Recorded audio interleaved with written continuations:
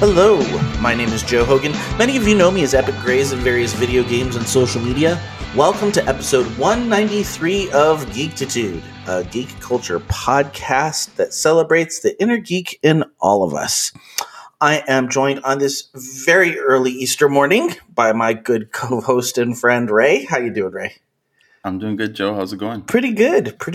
I am entering week 2 of my 2-week spring break, which I've never had before, and I'm exceedingly excited about.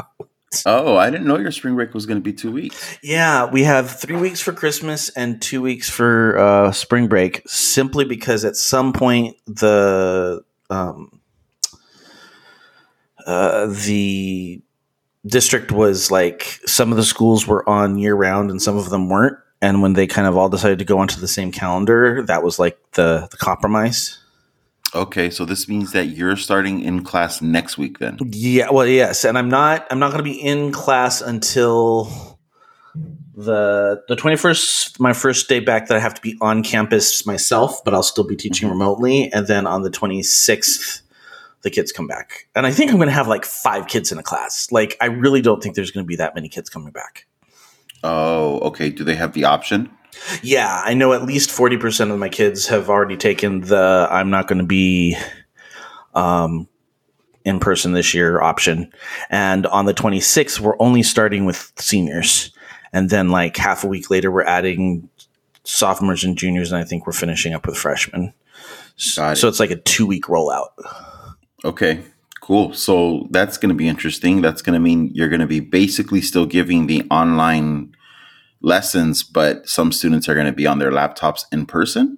Yeah, I mean they've given us the option of doing asynchronous work for all the kids that aren't coming in, but I don't see the point of doing asynchronous work for the majority of the class when I'm only going to have a small percentage of the class in person with me.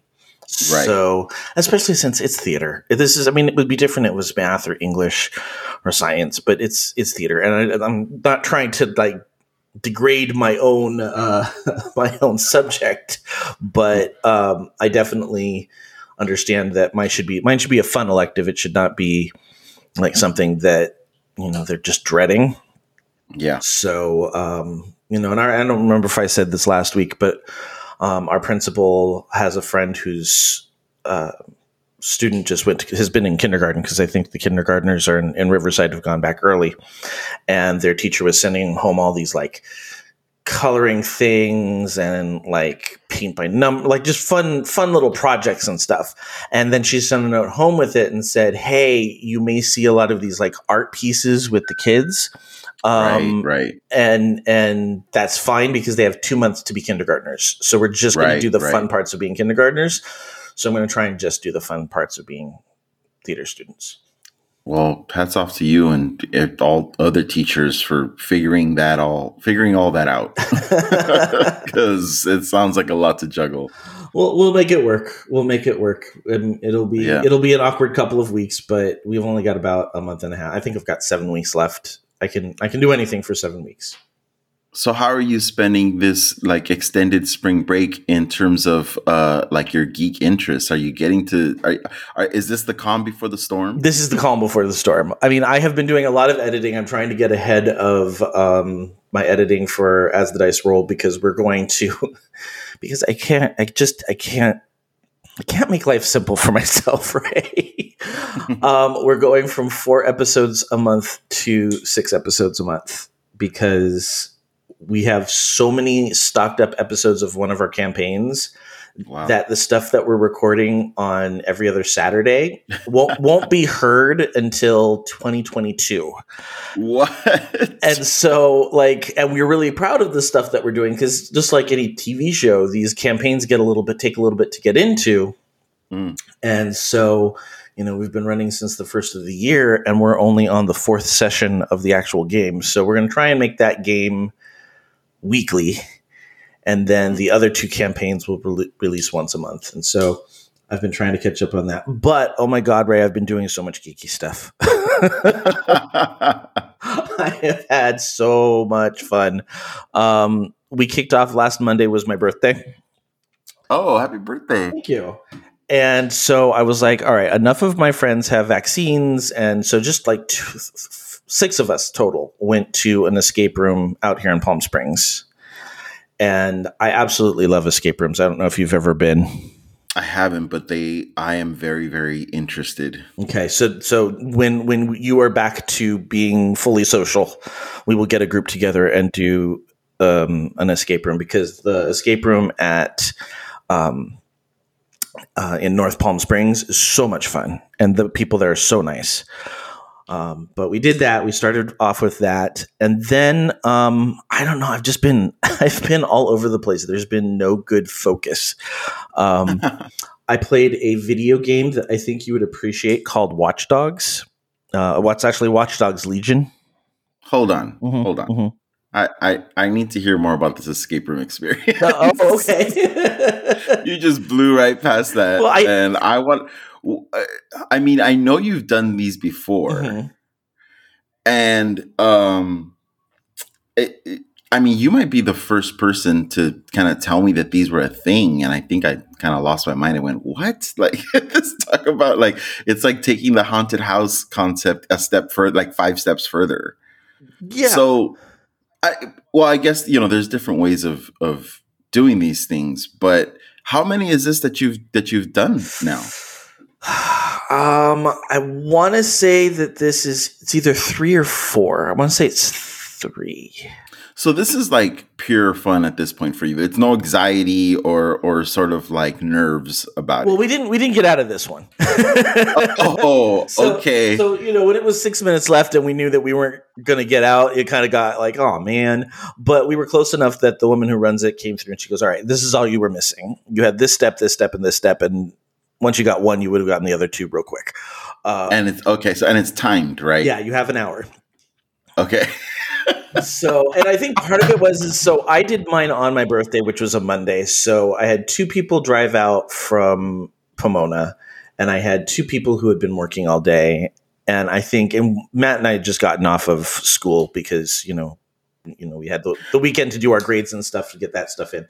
So on the day that you're going to be in an escape room that night, is your brain, are you like positioning your mental powers like in a certain way? Like, are you anticipating? No, but we probably should have been. I mean, I came in and 2 of my friends were like, oh, we had the worst days today. So I don't think anybody was like, I think we still got very close to finishing. Okay. But I think we were just not quite like lined up the way we had been in the past. And one of the people showed up late, which didn't help. Showing up late to an escape room. Well, it's traffic coming out because everybody forgot it was spring break, and Palm Springs has been packed this week.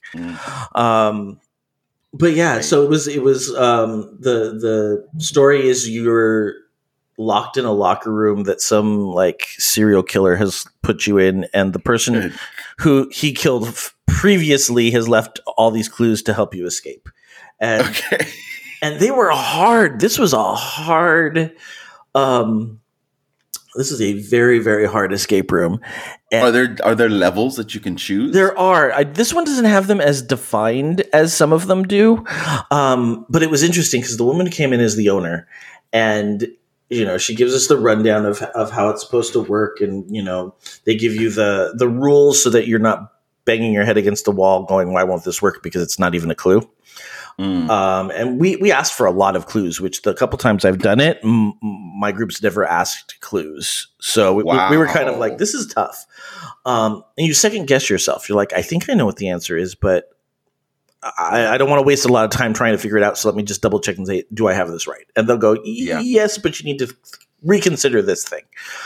Wow. So we did that, and then afterwards, and major shout out, I'm going to be contacting her sometime this week, but the woman who runs it was telling us a little bit about it, and I said, how often do you turn over your rooms? Because, a lot of places, like I know Escape Room LA changes theirs over, I think, every 6 months to a year, and they'll take one out and add one in. And she says, well, because we consider most of our audience transient, it's all people on vacation, It's not locals. She says, we don't really change our rooms up because each room costs $30,000 to put together. Holy shit. And she goes, we could do them for less money and throw them together and switch them out a lot, but I'm a bit of a set snob. And Matt automatically goes, well, Joe's the new theater teacher at, I'm not going to say the high school right now, but at this high school in the area. And she just was like, oh, here are all the free things I will give you. Whoa. Yeah. So she's going to do a, when we are back on campus and able to do field trips again, we're going to, like, she does corporate, what do they call, like team building things? That's like $65 a person. And she's going to give us one of those for free. Wow, that's amazing. Yeah, and then that is so cool. I told her that in my stagecraft class, the kids were designing escape rooms, and she goes, when you guys run people through your escape rooms, give the fastest time. I'll donate tickets to one of ours as a prize for the fastest time. Cool. Yeah, that's cool. So when the scenario says you're in a locker room, you're standing in a locker room. Yeah, it very much looks like there's a toilet in the corner. There's a sink. There are lockers. Wow. Yeah. Okay. I would have so much anxiety until I got used to, like, because I'm sure after, like, you know, at certain moments, the adrenaline and like trying to, like, you know, figure something out, you're timed. And then the reality of the space, you know, even though you know it's not real, I'm sure there's some parts of your physiology that are reacting like you're in a real scenario. Mm-hmm. Yeah, definitely. Well, and I mean, it's like one of the things was you had to count a thing. I don't want to, in case anybody ever does it, I don't want to ruin anything for it. But you stop, like, you lose the ability to count. Like, we had 3 people trying to count these things, and we kept missing them. And it was color coded. So at one point, I'm like, I can't even do this. I can't see which ones are red and which ones are green. So, like, somebody else is going to have to take this. That's great. Wow, it sounds like you had a great time. Oh, we had so much fun, and and we went to dinner afterwards. It was the first time, Ray, in a year that I have been out and social. Right. And so that in and of itself, I think everybody kept repeating, I'm so glad we did this. I'm so glad we did this. This is the first thing I've done in a year. This is like, it was cool. So it's fun. It sounds like it's a lot of fun, even if you don't solve it and get out. But I'm sure if you do solve it, that must be such an amazing feeling. Yeah. The first 2, we solved it and you feel very accomplished. This one, like I said, I think we were just all tired because we saw this. She goes, you didn't even try this puzzle. And we're like, of course that's a puzzle. Like, how did we not see that that's a puzzle? And so they're watching you as well on camera. Yeah, because what you do is they've got a little microphone, and it's where you go for the clues, and you don't push the button, you just lean in, and they know if you're over standing by that box that you need a clue, and they'll say, "What's up?" And you say, you know, I've entered this code into the lock. Is this correct? You know, or am I just using the lock incorrectly? And they'll say, yes, that's the right code. You just need to maybe jiggle the lock a little bit more, and it'll open up. The things you have to, like, anybody who's never done an escape room, here, most of us, Joe. Most of us.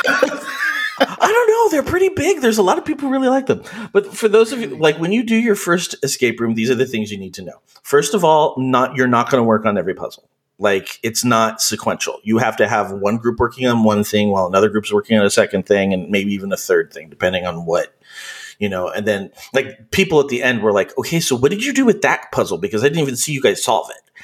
Wow. Yeah, so that's the first thing. If you go in there thinking you're going to be part of every single puzzle, you're not going to get out of the escape room. That's the first thing. The second thing is you cannot have a quarterback. Really? You cannot have a person who takes charge, because that person will ruin the escape room for you. Expound on that.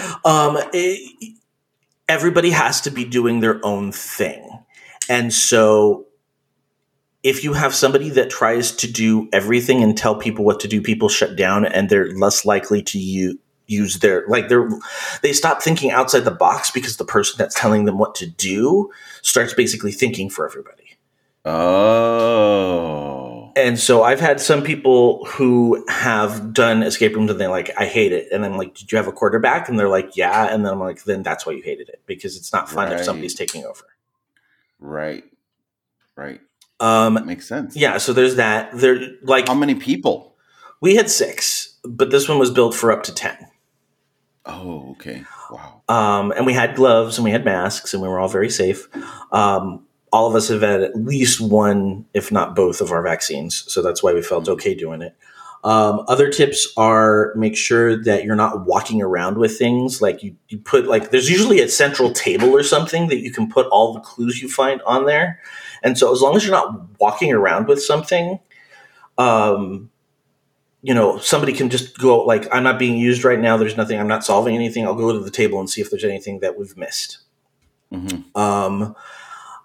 And if you have somebody who just is overwhelmed, then you can make them a facilitator, which is completely different than a quarterback, because the facilitator basically goes, hey, so-and-so just found this key. Does anybody have something that this key would fit into? And they become your kind of central point person that is just kind of making sure that everybody knows what's being found. Right. The person in the chair. Yeah, exactly.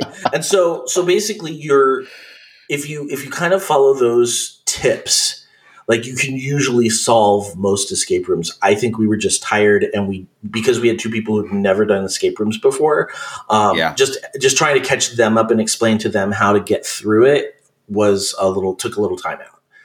Dang.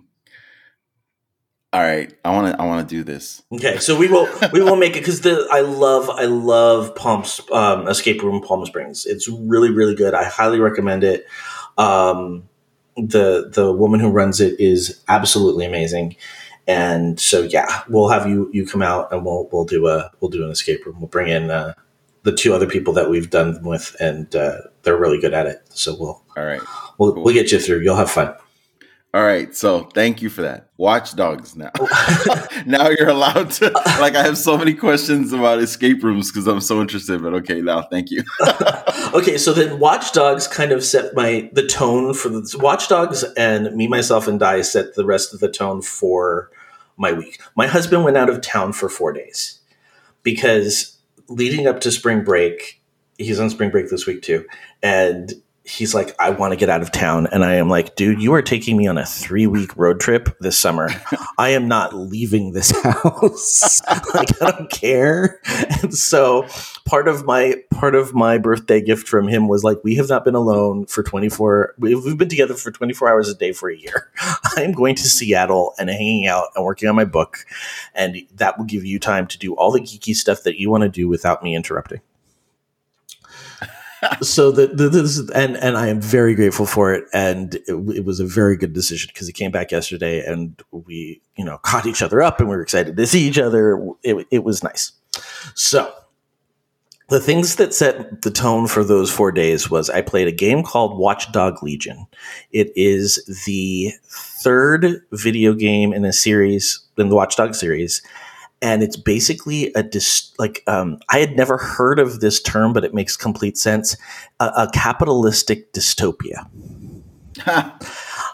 which some people very familiar with. and so you're playing a bunch of hackers that are trying to like break in and redistribute wealth and bring down the bureaucracy. And it's different than a lot of other games because there's 2 sets of storylines. There's the main storyline, and then there's the recruitment storyline.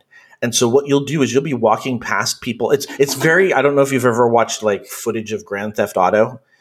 Yeah. It's very Grand Theft Auto without the drugs and prostitutes. And so you're like walking down the street and you'll pass somebody, a little thing will go above their head that's like start recruiting. And you could just walk up to random people in the street and say, hey, do you want to be part of our hacker group? And they'll go, well, only if you can do this thing for me, get my friend out of trouble, erase my college student loan debt, and so what you end up doing is you end up with this pool of characters.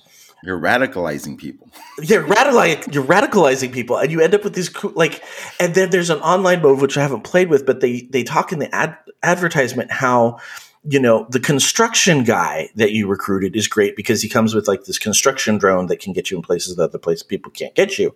But you can also recruit that grandma over there who totally can sneak into places because nobody thinks the grandma's going to do anything. Yeah, you recruit strategically. Yeah, and so it's like really cool. This is my life, Joe. I don't know if you know what kind of organizations I'm a part of. But this is basically how I spend my weekends. Well, this is a video game I think you would appreciate. It's very much fun, and it was cool. So I enjoyed that, and then that got me to like, okay, are there any like tabletop role playing games? Because that's kind of been my geeky bend for the last couple of months. Are there any tabletop role playing games like Dungeons and Dragons that would kind of have that feel? And the answer is just not. at least not the way I'm looking for it. But I so this is like non-digital experience platform. What you're talking about? No, right? No. Watch Dogs is a video game. It's just a regular video game. Right. So when you're saying you're looking for like tabletop RPGs, you're talking about non-digital platforms. Right. Yeah. Okay.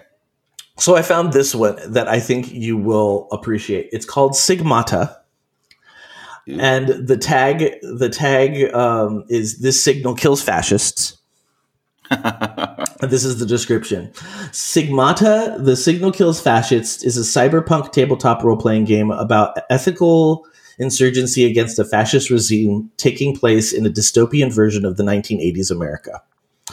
Whoa. Players assume the role of receivers, the superheroic vanguard of the resistance, who possess incredible powers when in range of FM radio towers emitting a mysterious number sequence called the signal.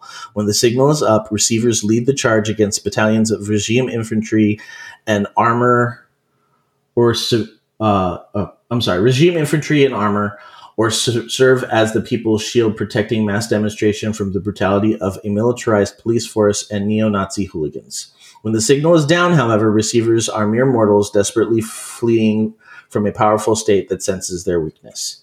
It's called the Sigmata, a signal-introduced stigmata because it is both a blessing and a curse. At least when you're marked by the state, you can't sit on the sidelines anymore.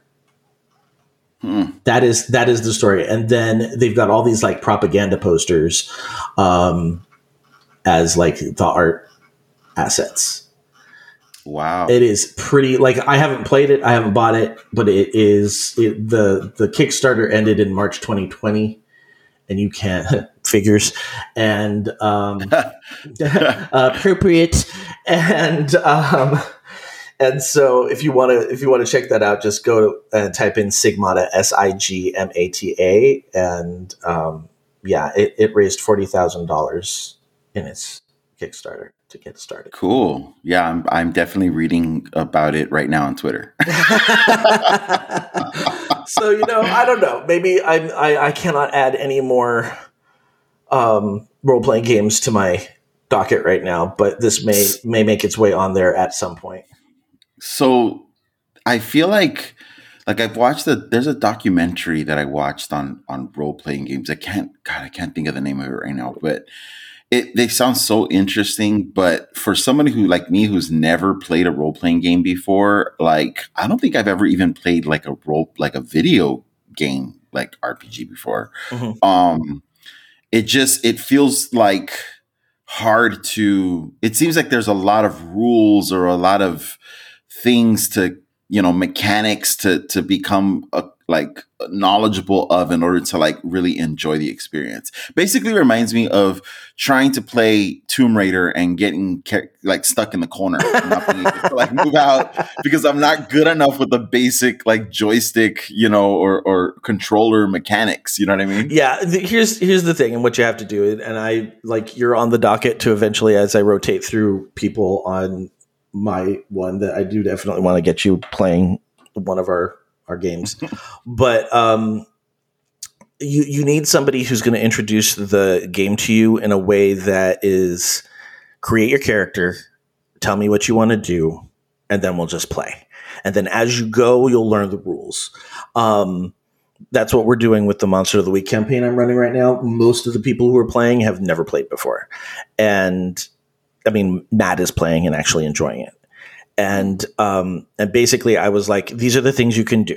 if you get stuck and you're like a lot of them were like, well, can I do this? Can I do this? I'm like, you just tell me what your character would naturally do in the situation, and I'll tell you what move or role you need to use to do it. Because ultimately all it is a storytelling engine. It's a way to tell stories that you're excited about.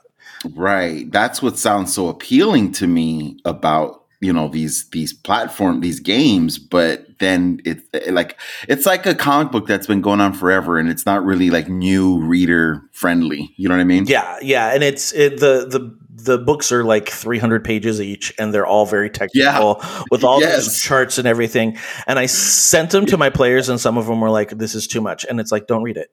Like, just show up, tell me what your character does. Yeah. You pick one of these characters, give me a backstory, and then when you get to the crime scene or the monster, tell me what your character would try and do, and I will tell you how to do it.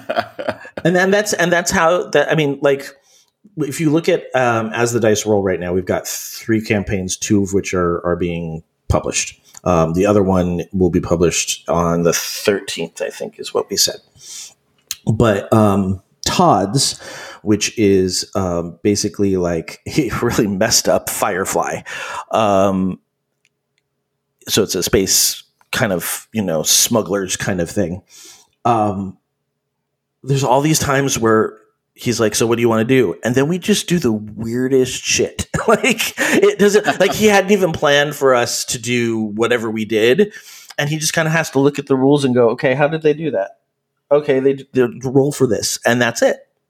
It has nothing to do with, and then Drew's campaign, which is using the newest D&D rules, but he's like, I'm putting it in my own setting. And spoiler alert, if you haven't listened to it, the big bad at the end is Jeff Bezos.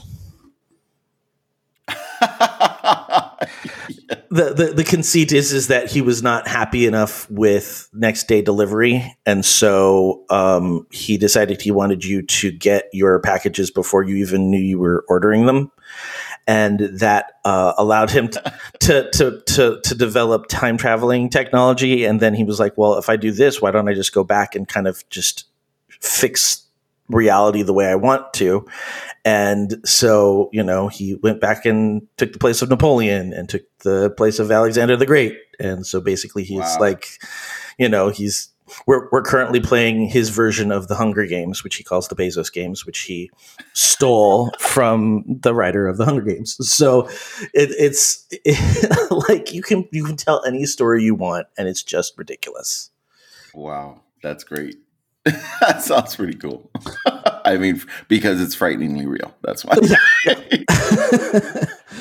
That is where the amusement is coming from. Yeah, exactly. That's where the amusement is coming. Well, that and the fact that like the characters are just ridiculous and stupid, and we're just having a fun time playing ridiculous and stupid characters. That premise reminds me of this really great bit from comedian Ronnie Chang, who he's hilarious, and he's a correspondent on the Daily Show, I believe. But he has a few stand-up specials out, and in one of them, he has this bit about he's critiquing capitalism and our instant gratification sort of mentality, and talking about how Amazon's you can get it the next day, and there's something that's wrong about that, but yet nonetheless makes us really happy. And he's like, it's getting to the point where we're not even satisfied with that. Like, we want it now. We want to press the button and it's in our hand. Or then he the final part of the bit, he makes the jump to, we want it before we know we want it. Like, we want it yesterday. Right. And what you just described is that, it's like, oh my God, like that's the next evolution of that bit. It really is. It really time travel. Jeff Bezos time travel. So it was funny because there was we have an ongoing text in that group. It's me, my brother, and a bunch of people we played WoW with way back in the day. And somebody posted that Elon Musk had beat Bezos as the richest guy in the world, and he's like, "Crap! Do I need to change the bad guy?" And I'm like, "No, I think you need to add the bad guy. This is a 3-way competition here." That's great. So anyway, so looking at Watch Dogs. I'm looking for RPGs that kind of deal with that, and I was like, man, I just love this stuff. Like, there are any TV shows, and it reminded me, oh yeah, there was a whole miniseries called V. Oh yeah, that's how that came. That's how that came up, and that's why I messaged you. And I don't Oh. know how many people at this point have seen V. And if you haven't seen V, it's like $10 for the first 2 episodes, because it's a miniseries. So it's like, I don't know, 4 hours of an actual well thought out 4 hours of entertainment. And it is, I'm like, oh my God, we need to do an episode on V, because there's rumors that they're going to do a 3-part movie trilogy. They're going to do a movie trilogy of V. So when you sent me that message saying, "Hey, did you ever watch V?" Where my brain goes is the 1983 miniseries. Right. Is that what you're talking about? That is what I'm talking about. Because there is a 2009 remake. Right, which I think I watched 2 episodes of and was like, meh. Okay, cool. Although I heard happy. I heard it was pretty good, but it ended on a cliffhanger. Like they canceled it before it was over, right. And I'm like, I'm not going to go back. I did that with Alphas, where I went back and watched it, and it ended on a cliffhanger, and I just can't do that to myself. Right. But I absolutely I've loved it since I was a little kid. I've always loved God. V. I remember V. I remember watching it. I remember it being on TV. It being on TV. I don't know. I'm a little bit scared to go back at this point, because I'm sure that it looks way better in my brain than it actually does. Well, they have an HD. The first 2 episodes, because they have, for those of you who don't know, they have the V miniseries, which is a 2-parter, and it's about, well, the first one's like an hour and a half. The second one's about an hour and 45, and it's about aliens coming to Earth as friends, and it basically is supposed to kind of parallel Nazis in World War II, like how they came to power and how everyday people could get swept up in that. It is very interesting to watch in 2021, because yes, there's some things that are problematic about it, because it was released in 1983. So, different times, but the intention behind it was very positive. It was very multicultural. It was very trying to, kind of just, the whole idea is, don't forget that you always have to be vigilant against fascism, is basically what the thing is. So what happened is, and those 2 things are in HD on Amazon Prime. You can buy the whole thing for $10. It's not that big a deal. Now, Kevin Johnson is the producer and creator of V. Mm-hmm. And when they did V: The Final Battle, which was a miniseries several years later, they went in a completely different direction than he wanted them to.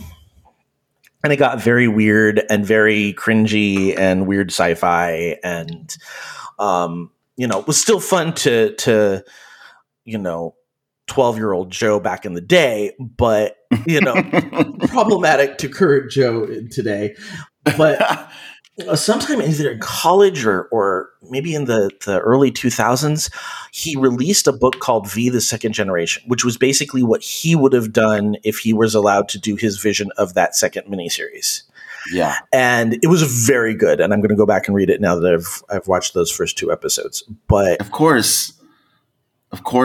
I mean, it's that's really cool for the fans, that want to continue the story or want to get like a resolution, and to be able to have the creators like original intent, right? Right, like exactly. And so what they did, and they were gonna, I forget what company has control of it, but they were going to release when they did the new series for V, they were going to drop his name off of it entirely, and the Writers Guild actually sued.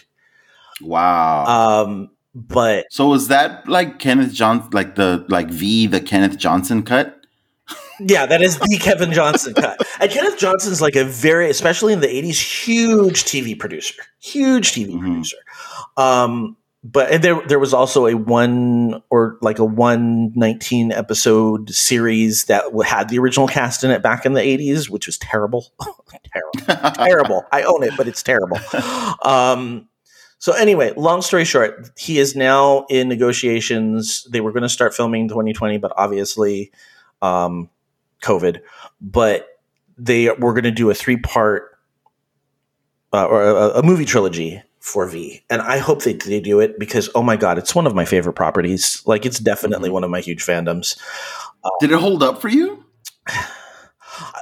I appreciated it for what it was. Like, the special effects are terrible. The high definition, you can see the outline on the little models that they use because they, it was all very practical models and everything back then. Yeah.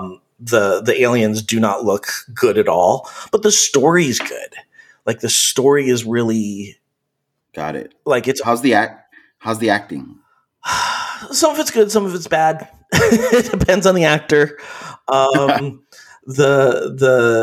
The kid who's supposed to be the Black Street Kid is, of course, talking in jive. And so it's a little rough, but the character is he's one of the few that survives to the TV series. Okay.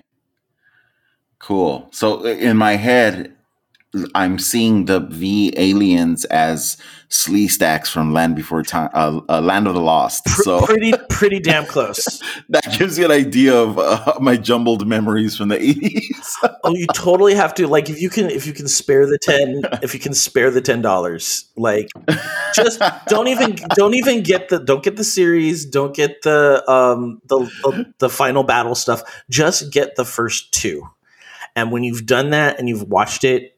Let's have an episode about it because that's okay. That's a nostalgia episode right there. Okay, cool. That's hilarious.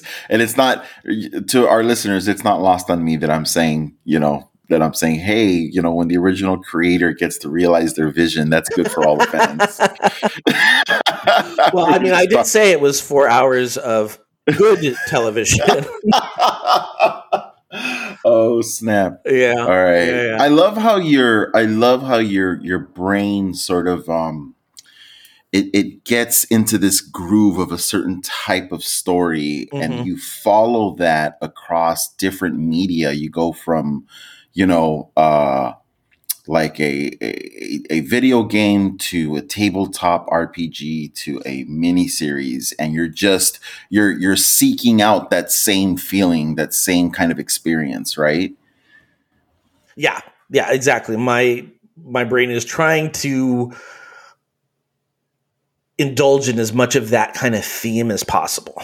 Yeah, that's really cool. I wonder if there are other geeks out there that kind of do the same thing. I feel like I'm a little more scatterbrained. Like, I can change up gears wildly in one afternoon, where when friends or someone is trying to, hang with me and experience this, they're just going, whoa, like, and now let's do this, and now let's do that. Yes. Yeah. And it's all geeky for me, and I love it. And my brain wants to like do a million different things at the same time. So yeah, I'd be curious to hear what other people seek out when they're, in a groove. Well, and then the Aries in me, what I'll do is I'll be like, oh my God, resistance, like media, like all this stuff. And then like in 2 weeks, I'll be like, I have no interest in dealing with this anymore. I'm on to the next thing.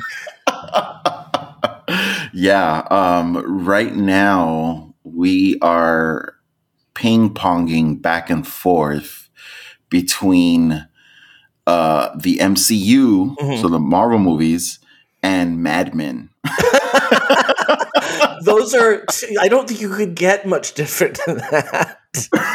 and thoroughly enjoying ourselves. Thoroughly. And I was surprised. I was definitely put up a lot of sort of road signage on our way to this dynamic where I was like, are you sure? Because these are literally my 2 favorite things. So, don't just feel the need to indulge me in this way, but in a world where we are, going back and forth between Mad Men nights and MCU nights, I'm basically as happy as can be. Is And she loving Mad Men? oh, immensely. Oh, But that's good. I'm surprised at how quickly that happened. Yeah, That's awesome. That's really cool. and we have this sort of cultural, I guess you could call it like a touchstone, like a reference point. And I've tried to describe Mad Men like this to other people, and it just doesn't really have the same meaning, carry the same significance when I say it's like a novela. It's like a a Spanish language soap opera. Mm-hmm. And they're, for people who've watched novelas or grew up with novelas, being watched, they're a particular type of, it's like American soap operas, but like on a whole different level of everything, of cheese and of drama, and just It's soap like, operas turned up to 11.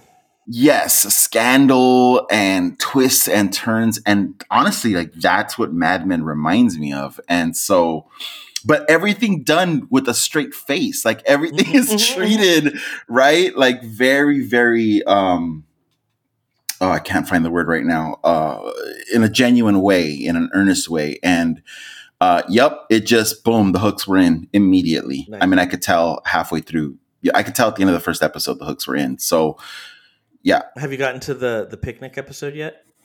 Oh yeah.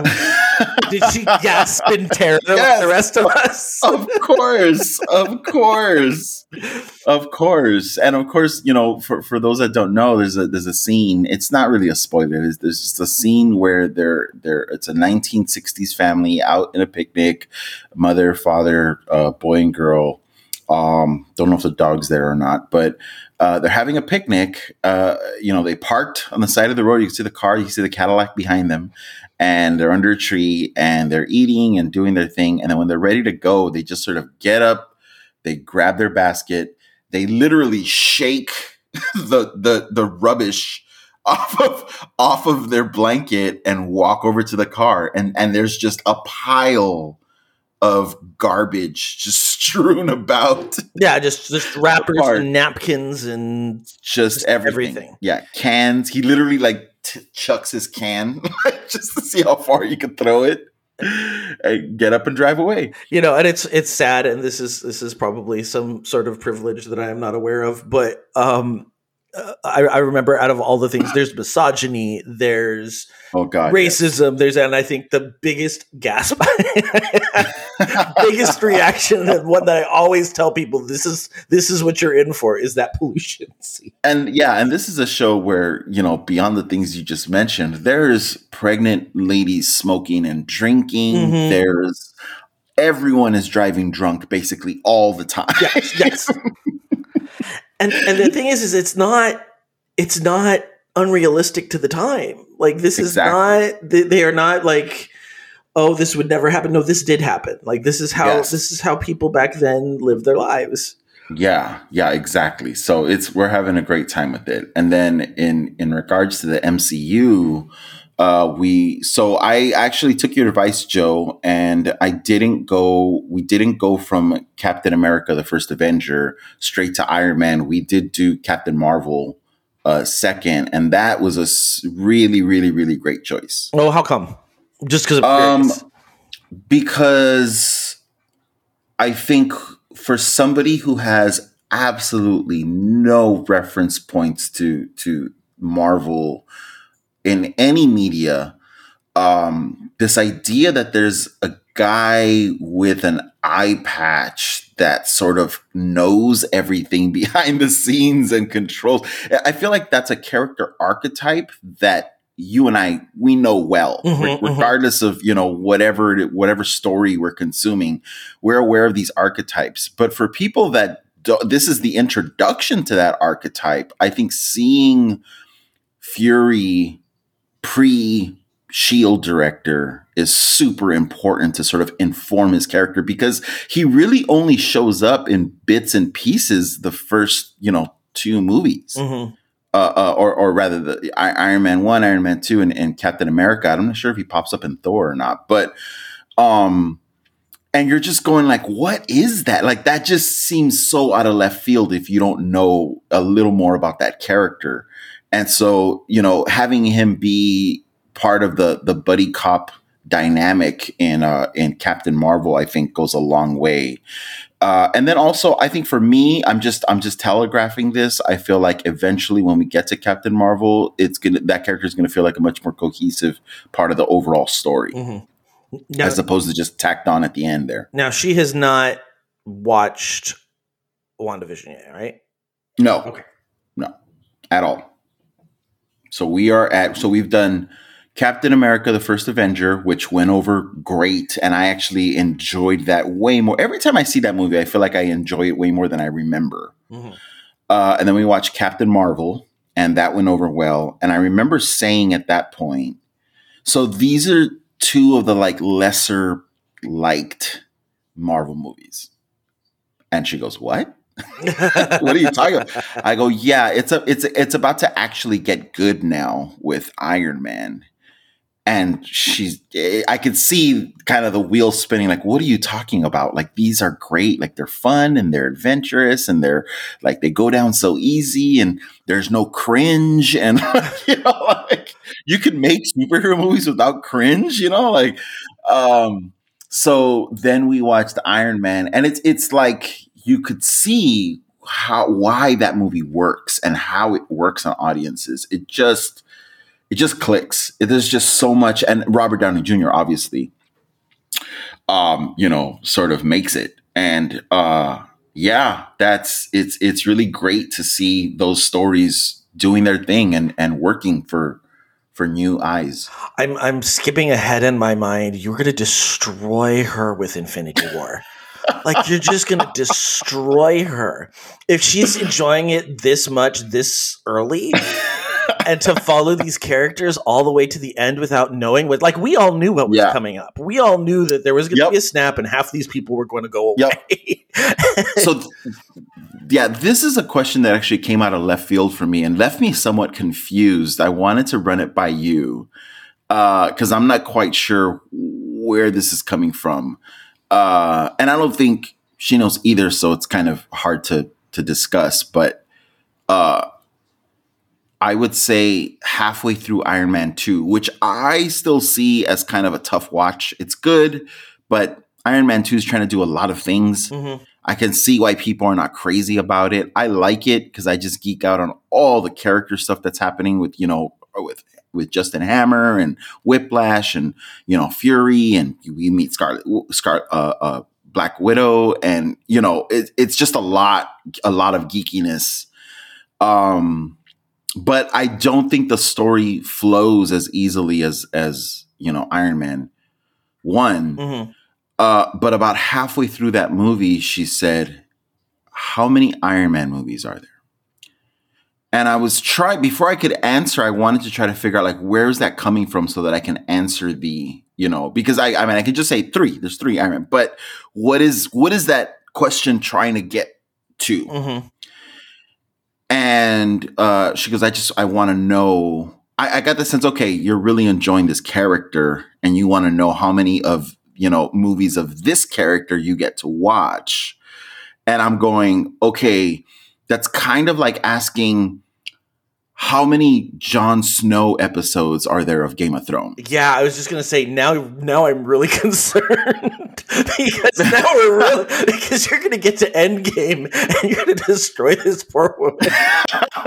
So my explanation of that was, well,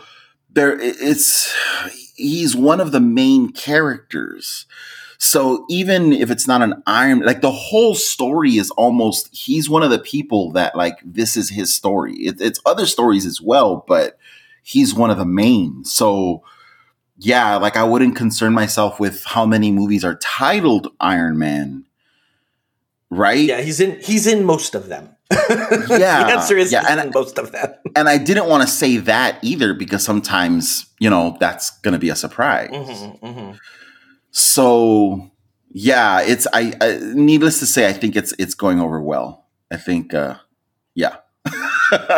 That's awesome. I can't wait to hear more updates, and I cannot wait till she gets to some of the more crunchy stuff that we all geek out about, but we knew what was like. That's the thing. We can't watch these the way she's watching them. We never could watch these the way she was watching them because we knew what was coming up. Like when the snap happens at the end of Infinity War, you know, there were people who were just like, I don't understand what's going on. We were not those people. And we were like, oh yeah, you didn't know that was going to happen? Oh yeah, no, there was a snap. They're going to go away. Like this was predestined. And I remember thinking, wow, knowing what I know as a fan, I'm still amazed at the effect this is having on me. Oh yeah, no, I was bawling because, let's go back to Infinity War and the snap and just the trauma that caused. I mean, forget before even getting to Spider-Man, just the way they all just dissolved. Like it just, like it's heartbreaking. Yep, absolutely.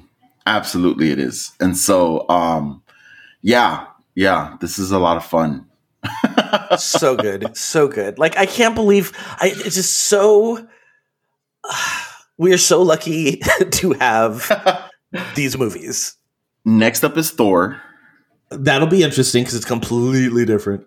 Exactly. But I mean, so far, I kind of feel like they've all been completely different because Captain America is very different, the first one. And then you go from Captain America to Captain Marvel. That's a big jump. And that is like Kree and Skrulls and, that is a huge jump. And it's set in the 90s. And then you go from that to Iron Man. Like what? Which is set before, which was created before any of this was even a twinkle in Feige's eye. Yes. And Iron Man also has a very different feel because it's trying to feel aggressively modern to the point of it's like slightly futuristic. Right. And we finally have a main character who is very in your face and very sure of themselves. Even when he's struggling, even when he's going through a crisis of confidence and, rethinking his whole purpose, he's still Tony Stark. Right.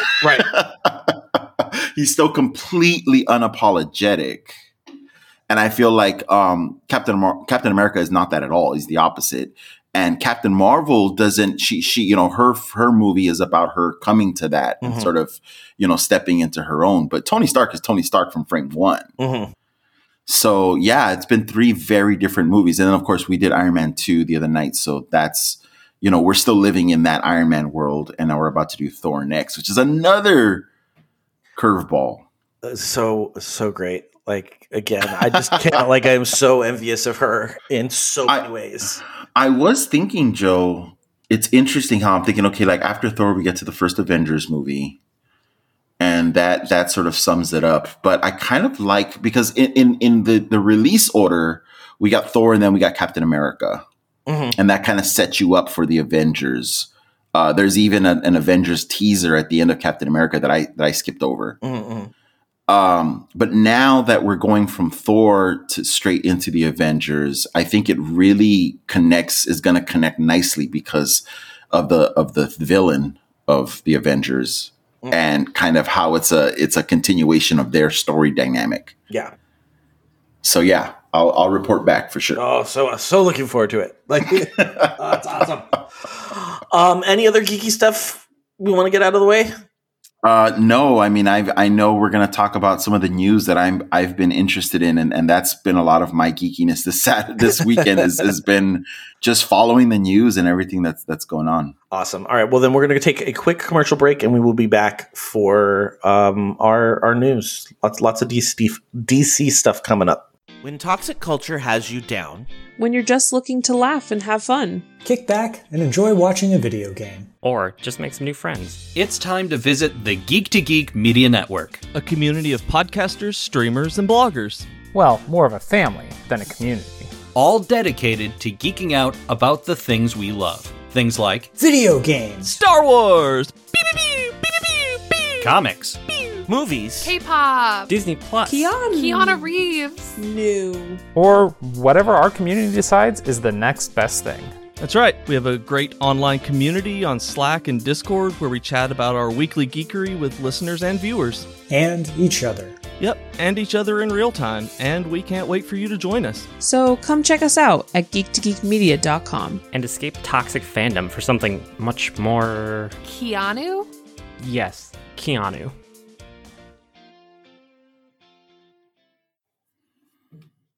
And we're back. So, Ray, you had a question for everybody. Yeah, I'm curious to hear from people. I've been spending a lot more time on Slack these days, so hopefully, some of our listeners can chime in, or on Twitter. I'm curious to know if people are recommending Godzilla versus Kong or not. Joe, this whole franchise. I guess we can call it a franchise by now, right? It's been so frustrating for me because I remember loving King Kong and Godzilla when I was a kid and watching those old movies. And every single time I've tried to watch one of the newer remakes, I can't stay with them.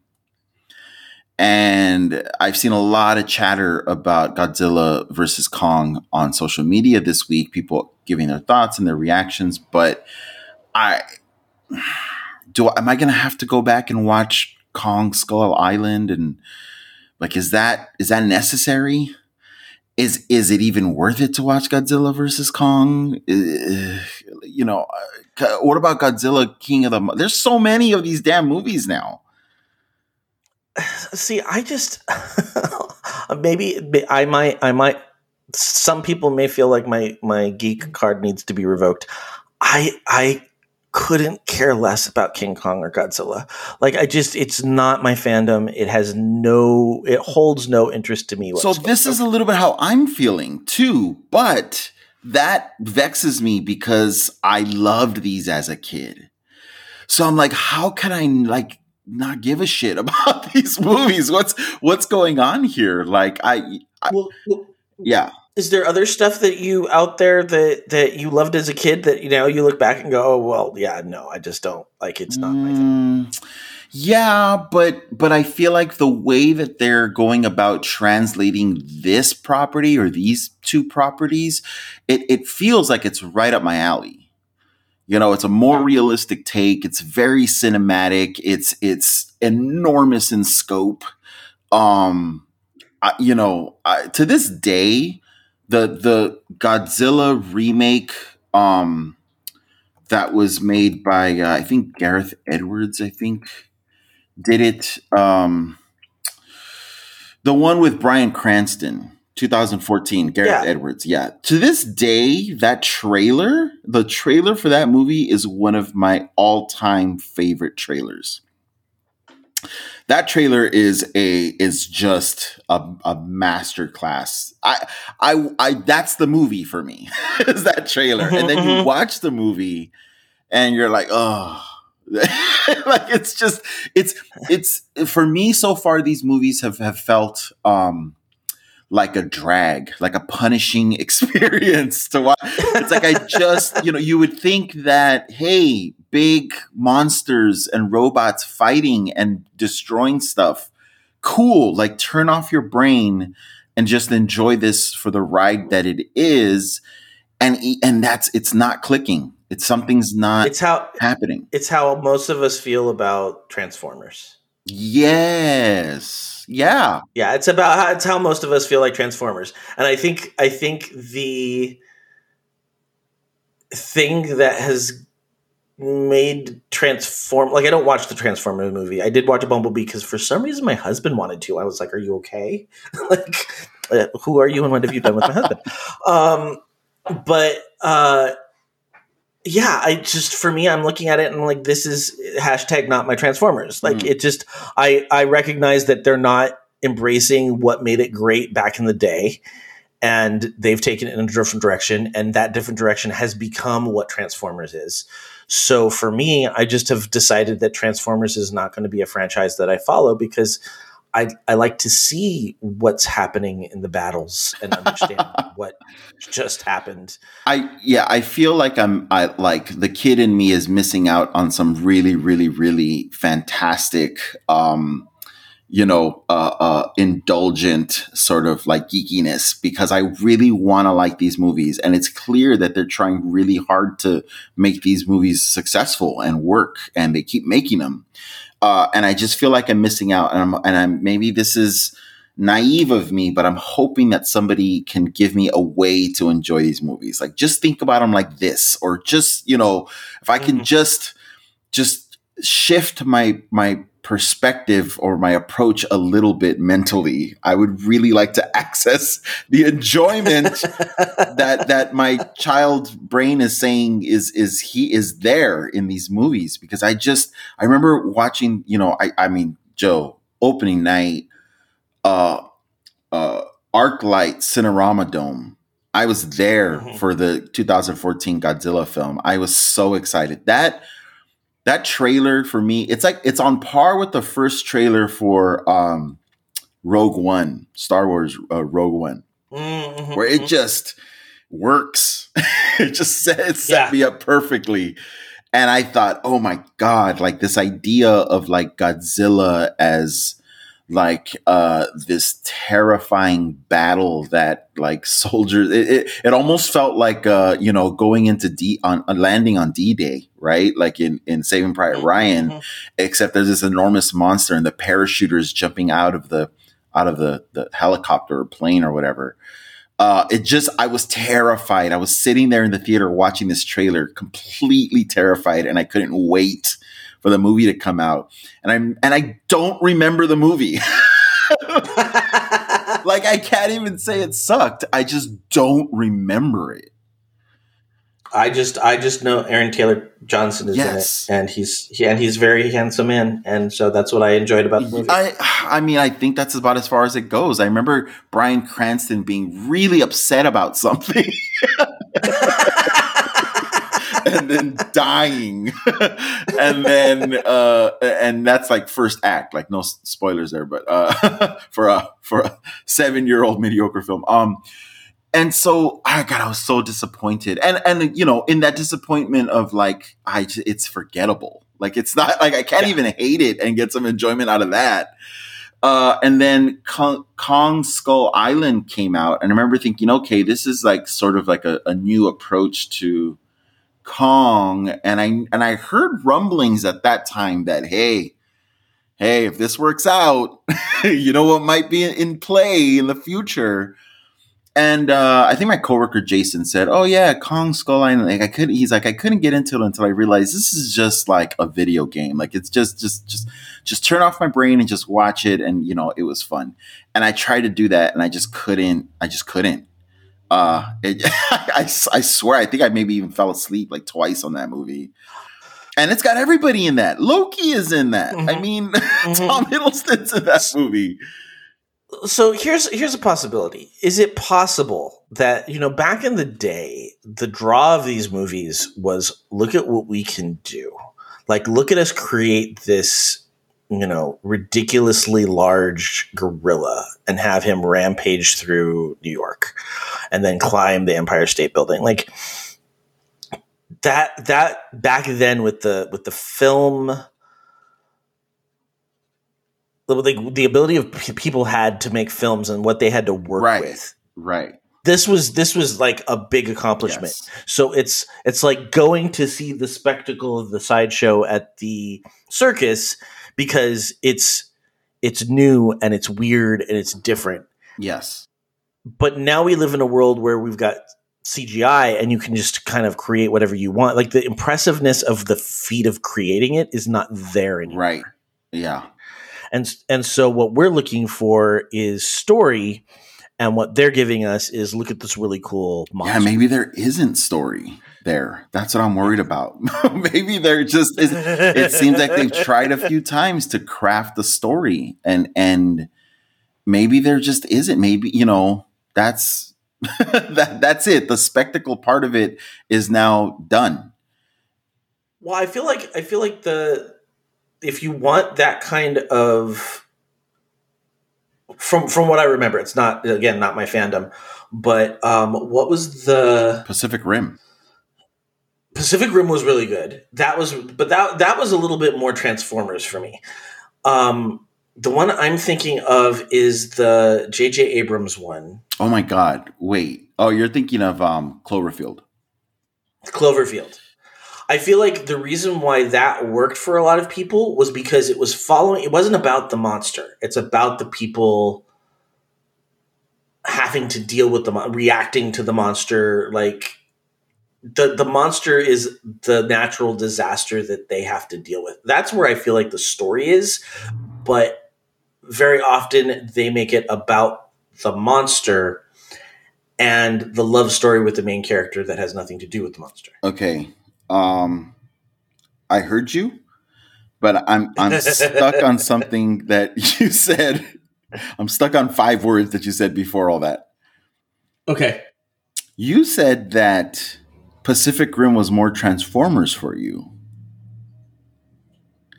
Is a mecha a Transformer or a Titan? Well, I mean, I'm talking about the kind of what I'm looking for in the movie. Like in Pacific Rim, for me, it was about these, like the reason why that movie worked is because it was about people's relationship with one another, and they were using it for and the relationship they had to run was it the Jaegers? Mm-hmm. That was the story there. And for me, that's kind of like it had the humanity that the Transformers cartoon to little 12-year-old me had. It was about all these different characters and how they interacted with one another. And the fact that they were big robots fighting each other was secondary to the fact that they were like a big family that were taking care of each other and defending. Like that's honestly, Ray, that's 90% of my fandom, right. Is a big group of people taking care of each other. Right. It's why I liked V. It's why I like the Avengers. It's why I like found families. Found families, which I guess now that you put it that way explains it, because I mean that's a big thing in gay culture, is it's about your found family. Right. So for me, that's a little bit of what that movie was about. And that's, I think, what I enjoy about Cloverfield too, is it's people. The other side of that is a group of people going up against extraordinary odds. Like an escape people. Like an escape room. Exactly. Hey, that's why I love that so much. This episode does have a theme. But yeah, I mean, I think that's why, like, if they made King Kong movies are often kind of trying to say, let nature be nature. Like, it's the whole thing about how horrible people are going to be to this creature that's just doing its thing out in the wild. Huh. I mean, I kind of feel like it's about injustice. And same thing with Godzilla. Godzilla is a critique on U.S. militarism and imperialism. It's a critique on the fact that we dropped 2 atomic bombs on Japan, and the horrors and the nightmares that, come from that. That's what Godzilla is. And so right, but that's not what they're making the movies about. That's true. You're absolutely fucking right. They're skipping that. And it's like King Kong also was about injustice, and it's about imperialism, and it's about colonialism. It's about colonization. Mm-hmm. And that's probably what you liked about it. Even back then, you had that feeling that this means something. Right. It felt like they're referencing an injustice that I may not understand intellectually yet, because I'm a kid, but I feel it on some mm-hmm. level. It's the reason why people. This is a horrible way to couch it, but it's the reason why people get really upset when dogs die in movies. It's like that dog has done nothing to you. Why'd you have to go and kill the dog? And it's the same thing with King Kong. King Kong has done nothing to you. Why do you have to kill King And so I think the people who are making these movies are approaching it from the point of view of how cool would it be for this big monkey, this big ape to hit the big lizard. And the military's always the fucking heroes. God damn it, it's like, no, it's a critique of that. It's not. Ugh. And so that's why I kind of put it as it's my Transformers. The Transformers movie has nothing to do with these aliens that have landed and are stuck on Earth and are working together with some people that they want to help and that want to help them. And they're protecting themselves against the bad guys. They're having to come together and work together, use their various powers, a la X-Men, to survive. Right. And Michael Bay turned it into big monsters hitting each other very poorly, so you can't understand what the action is going on in front of you. Well, Warner Brothers has turned Godzilla and King Kong into just big monsters pummeling each other and stuff blowing up. And I wish they would go back to the roots of, what these properties were critiquing. Joe, that was a very helpful discussion for me. So thank you.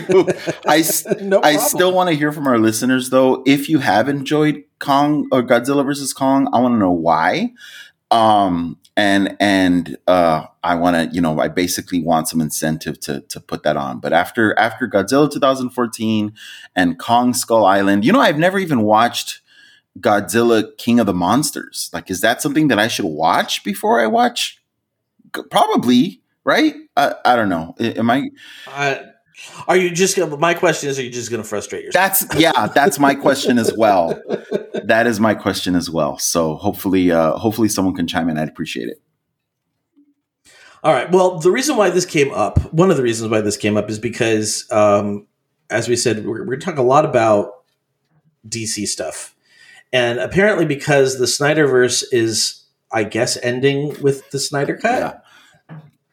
The Snyder fans have decided to completely review bomb Godzilla versus Kong, which to me I don't think is probably necessary because I can't imagine it's getting accolades. Good Lord.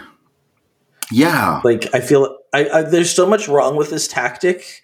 Yeah. It's I'm going to boycott you by burning the merchandise I've already purchased. Like it is not like you're not helping or hurting anything. So I don't know if you're aware of this, Joe, but at the same time, there's also a mini movement on Twitter of Snyder fans saying, hey, we need to stream Godzilla versus Kong so that we can show Warner. So basically support the studio that we want to make these things.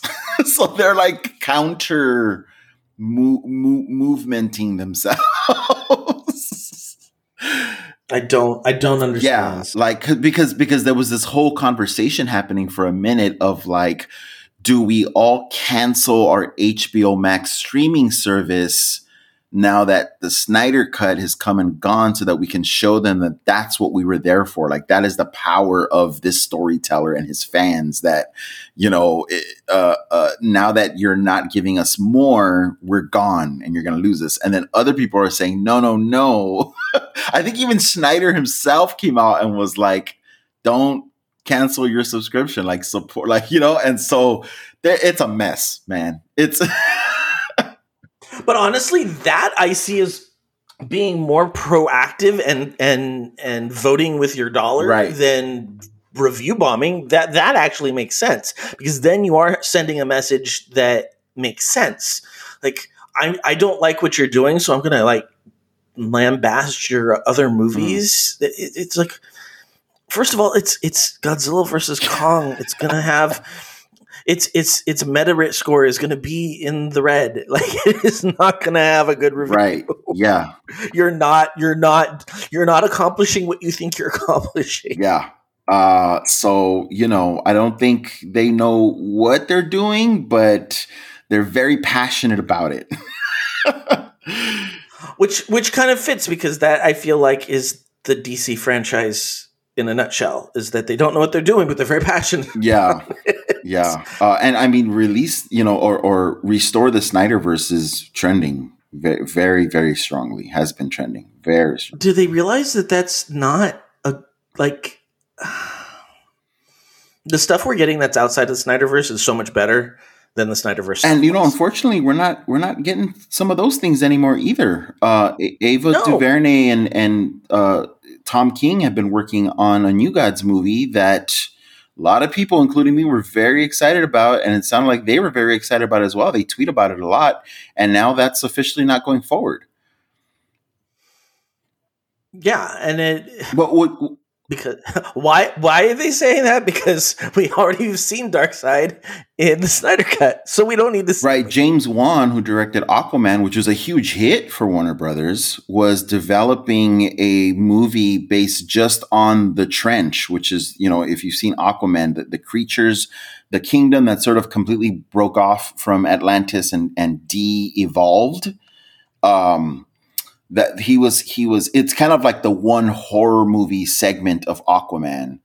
James Wan was developing that as a property as well, and that's also been canceled along with New Gods.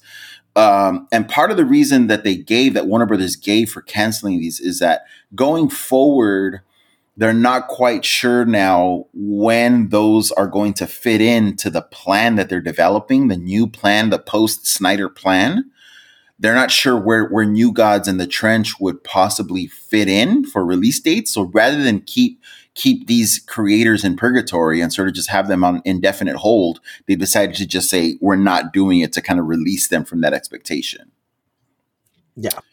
And one of the things that kind of drove me nuts with the article you posted was, let me see if I can find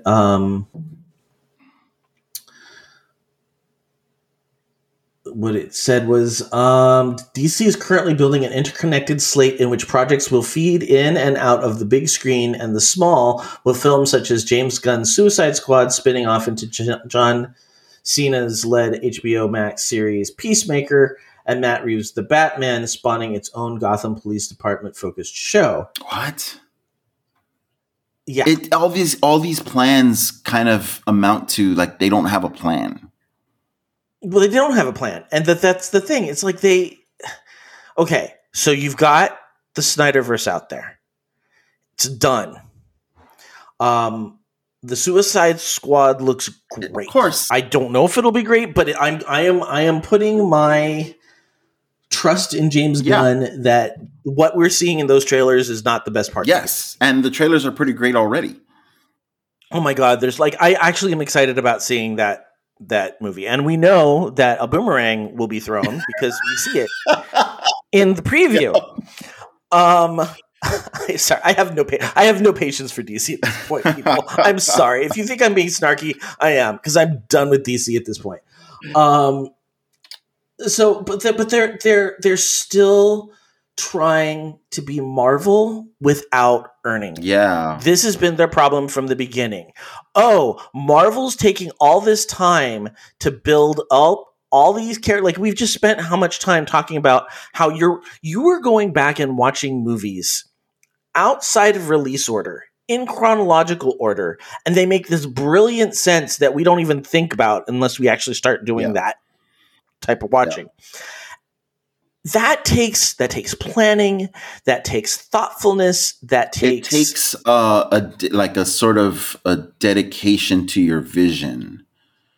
Yeah, and it takes trust in the people that you're hiring to put together your vision. Right, and the first two Thor movies did not break the bank, but they understood that they were essential to complete their overall vision. And they found the best way they could at the time to make them enjoyable, and they, kept moving forward with their plans.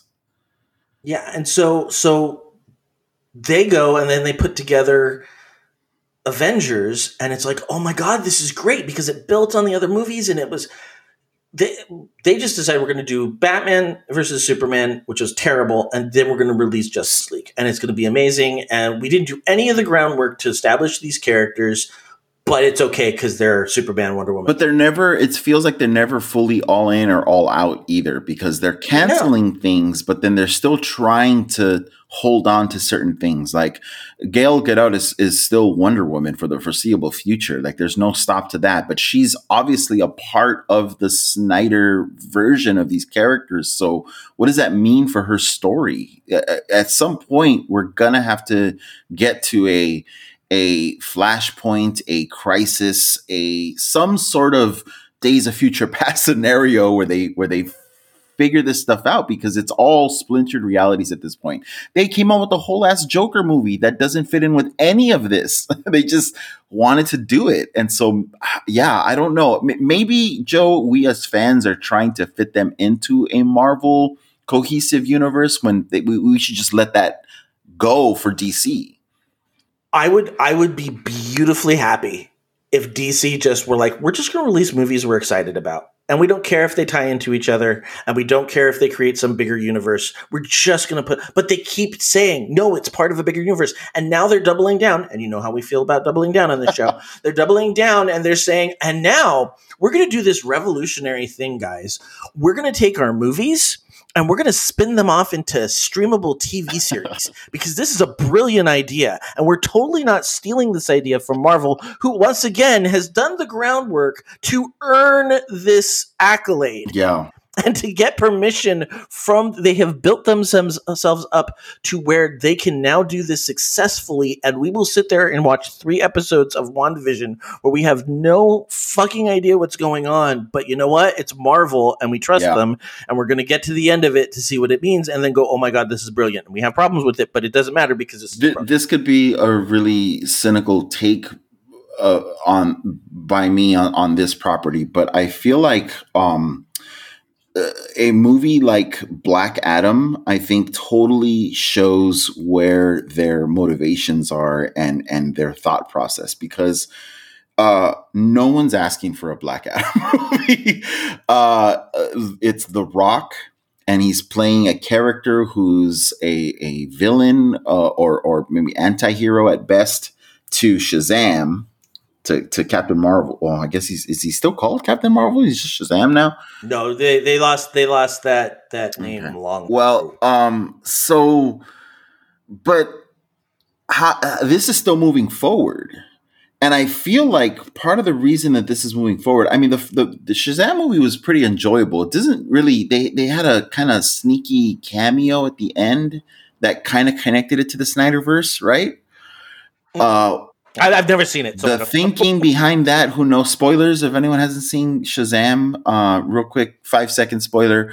Henry Cavill as Superman shows up at the end of Shazam. So now that's part of the Snyderverse, I guess. But now the Snyderverse is not happening, but they're moving forward with the spinoff of Shazam in Black Adam. And I think what I'm thinking is this.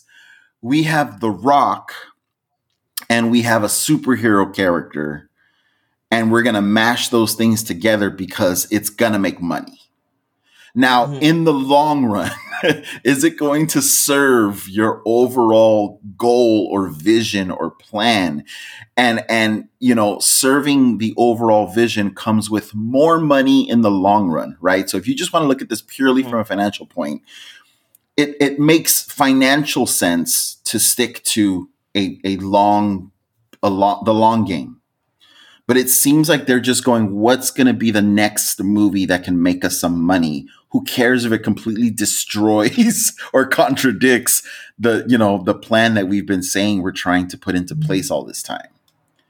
Because a lot of these do that. A lot of these projects that they're still holding on to do contradict what they say they're moving forward with. Well, the whole Black Adam article that you posted was that Pierce Brosnan was casted. Yeah. Sorry, I skipped that part. No, that's okay. I'm throwing that out there because this leads me to I'm going to fix this for them. They're not going to do it, but I'm going to fix this for them. Which is a good choice, by the way. Sorry to cut you off, but Pierce Brosnan is Dr. Fate. Cool. That's so cool. Yes, I was like, this is what motivated this mindset. I'm like, this would be cool because I still, as not great as it was, still have a nostalgic feeling for the 1993 or 96 DC versus Marvel thing. And I remember one of the panels was Dr. Fate talking to Doctor Strange. I remember that. And I was like, that is so cool. And I would love to see Pierce Brosnan's Dr. Fate talking to Cumberbatch's Doctor Strange. Like, so awesome. And then I was like, oh my God, this is it. So Kevin, just follow me on this. Kevin Feige goes to Warner Brothers and says, you need help. Let me fix this for you. Then, this is never going to happen, people. This is just me being just like, this is what I would love to see. So then he says, this is what we're going to do. We're going to take literally every comic book property we have right out there right now. Like, it doesn't matter how bad it was, how good it was. It doesn't matter. We're going to take it and we're going to do DC versus Marvel. And we're going to squish it all together. And then, this is where it gets wacky. We're going to do the amalgam universe. And we're going to make those movies. Because at this point, Marvel can pretty much do whatever they want. And we will say, here, take my money. So we are going to make Dark Claw. And we are going to make Super Soldier. And we are going to make all of these ridiculous things. And the way we're going to do it is we're going to say, hey, you know, it doesn't matter if it makes sense. Chris Evans, you're not only going to play Captain America, you're going to play Human Torch. And we're going to get everybody who has ever played Human Torch to play Human Torch. And we're going to just squish them all together in one episode. Like one movie. We're just going to take everybody, we're going to squish them all together. And then give me the Roger Corman Fantastic Four. Yeah, exactly. It doesn't matter. It doesn't have to make sense. We're just going to squish it all together. And then what we're going to come out on the other end is this amalgam universe where nothing makes sense, but you get cool characters like Dark Claw and Super Soldier and Amazon, and we're okay with this. And then we split them back up. We finished DC versus Marvel, but now we have a Marvel with a coherent X-Men. Because we can just it doesn't matter. It doesn't matter. We just like we squish whoever we want together, and they like take what's his face, Patrick Stewart, and who's the guy who plays him in the new one? Oh God, his face is in my brain. Yeah, he was in Glass. Not Glass. Was not? Yeah, it was Glass. Was it Glass? Which I haven't seen yet, but I really, really, really want to. But just squish the two of them together, and then it doesn't matter. James McAvoy. Just squish them together. It doesn't matter who pops out at the end. It could be a third person. It doesn't matter. Doesn't matter. But now you've got X-Men perfectly lined up to do X-Men movies. You've got, we get to see Chris Evans be Super Soldier. And it's like, oh, this is cool because he's both Captain America and Superman all at the same time. We get to do just all this weird shit. And then Feige goes, okay, now that we've done that, we're going to take all of your people from all of your movies. We've got places for them. Joe and Ray gave us ideas of where they would fit into the Marvel Universe. And you're going to start over from the top. I love it. You're going to forget about what you've done so far. We've had a lot of fun playing in each other's sandboxes. And you're going to start over. Love it. And I am going to come over and help you. Because I'm a comic book fan and you guys are hurting my head. And it's called Crisis on Infinite Multiverses. Yes, and it just squishes it all together. It splits it back apart so that it makes sense again. And then we don't have to worry about DC anymore. DC can just start over. We've got places for those actors in the Marvel Universe so that we don't have to feel bad for Gal Gadot and Jason Momoa and Henry Cavill. They'll be fine. I would love to see, oh my God, I would love to see a Ben Affleck Sentry. Yes. We've talked about this. This would be wonderful. And now we just start. I can't see Henry Cavill now without thinking of Captain Britain. I know, right? Yes. And I want him to play the really douchey, not nice to Megan Captain Britain. Like the one that the writers just like we're just gonna make him awful, and so you enjoy it when stupid things happen to him. Because stupid things happen. Like if you ever read Excalibur, just stupid things happen to Captain Britain all the time. Like, he was the butt of every joke because he just took himself so seriously, which at this point really hits. It works for him. Yep. So this is how we're going to fix it. Just let Kevin Feige come in, just squish the universes together, pop them back out with, it fixes some Marvel problems, and then we get to see Superman hit Thor in the face. Oh. It just fills every ounce of our like that part of the nerd brain. Like, you hear about the lizard brain. I do believe we have that nerd brain that just kind of fires when geeky stuff happens. It doesn't have to make sense. It doesn't. It is the part of the Godzilla versus King Kong where they're fighting each other that you're like, I don't care if this movie is good or bad. This is kind of fun. Like that is it. That is satisfied by this. And then Kevin Feige can go in and go, just let me fix it for you. Just let me fix it for you. You'll make money. I'll make money. It'll all make more sense. The fans will be happy, except for the Snyder kids, who will still be there going, but his is better. It's not. They're it's never going to be. They're never going to be happy. Stop trying to please them. And that's it. That's the solution. Just let Kevin Feige go over it and fix their universe. But let's have an amalgamation. Let's have an amalgam version beforehand. Sign me up. And for those, I didn't even realize that some of you may have no idea what we're talking about. And I apologize for that, but I got very excited about this. So I've been thinking about this for days, and I've been so excited to tell you about this. So the Amalgam universe is in the 1990s, like mid to late 90s. They had this crossover event between DC and Marvel, and it was all very political because they had to have two issues that were DC versus Marvel and two issues that were Marvel versus DC. Like, everything had to be like, if one guy got defeated from one IP, then the other IP had to get, somebody defeated. Like, it was everything had to be very. Right. Who wins between Captain America and Batman? Yeah, it had to be very carefully navigated, and it was brilliant. It was like they did. For what they did, the stories, they were okay. But for what they accomplished, I think it was pretty impressive. But then what they did is they took the two universes and they squished them together. So you got Captain America squished together with Superman, and he's Super Soldier. You got Wolverine and Batman, because those were the two biggest names in both properties. And you squish them together and you get Darkhawk. I forget that basically Wolverine. I forget that people don't know about this. Yeah, it's. If you weren't around in the 90s, if you weren't our age in the 90s, you probably have no idea what I'm talking about. But if you go to I will put it in the show notes. I have a Wikipedia page open that's just list of Amalgam characters. And it tells you what the character's name is and who they are a combination of. And literally it is just hundreds of characters that they squished together. Who was the Amazon? Wonder Woman and who? Storm. Oh, okay. And so you had like I don't remember if it was 2 and then Amalgam and then 2 or how it worked out, but you basically had these two universes. They collided, they combined, and then when they finally were able to split them, both universes fight the big bad. Right. And was Doctor Strange fate at the center of saving both universes? Doctor Strange fate being an amalgam of Dr. Fate and Doctor Strange?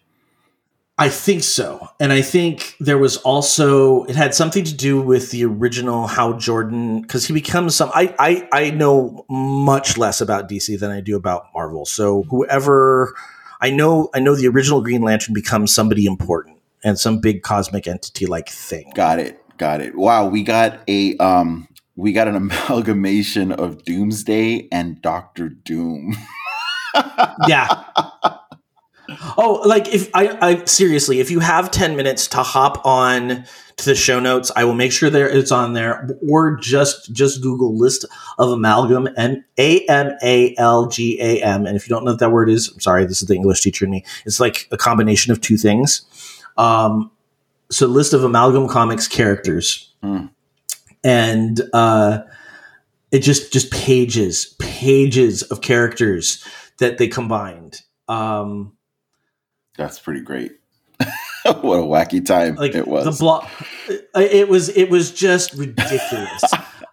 Some of the characters were just like, of course, those two characters would get, and then some of them were done like they had Lobo the Duck instead of Howard the Duck. Like they just like, how ridiculous can we get? And then there were some really cool things. There was it Hell Runner? Oh, Speed Demon. What? Speed Demon, which was the Flash and Ghost Rider. Wow. Oh, look here. You have Jade Nova is an amalgamation of DC's Green Lantern and Jade and Marvel's Nova. Mm-hmm. Huh.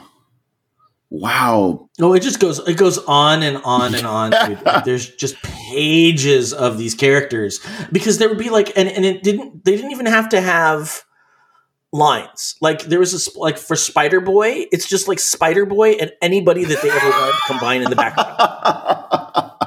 That's great. Like Psy Girl, Saturn Girl, and Psy. Right. Aquamariner, Aquaman, and Submariner, or Namor. Yeah, Living Lightning Lass.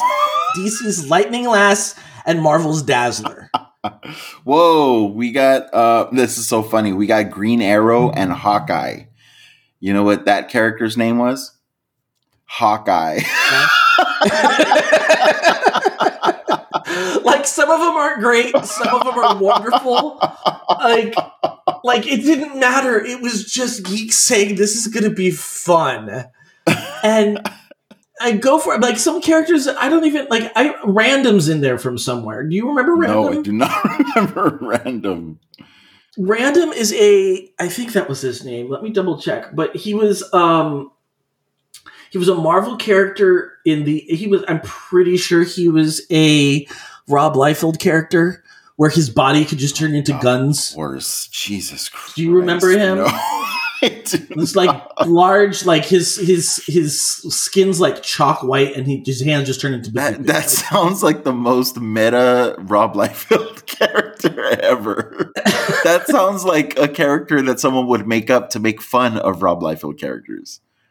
Right, but you can't see if you haven't learned anything by listening to us. Like, there's one thing you should have learned by now is that there's no way to parody Rob Liefeld's characters because they are already a parody of themselves. True.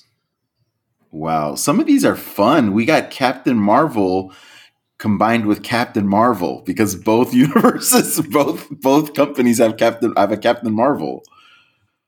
Well, and then I don't know this character, but I guess there's a character in DC called Powwow Smith. Oh no!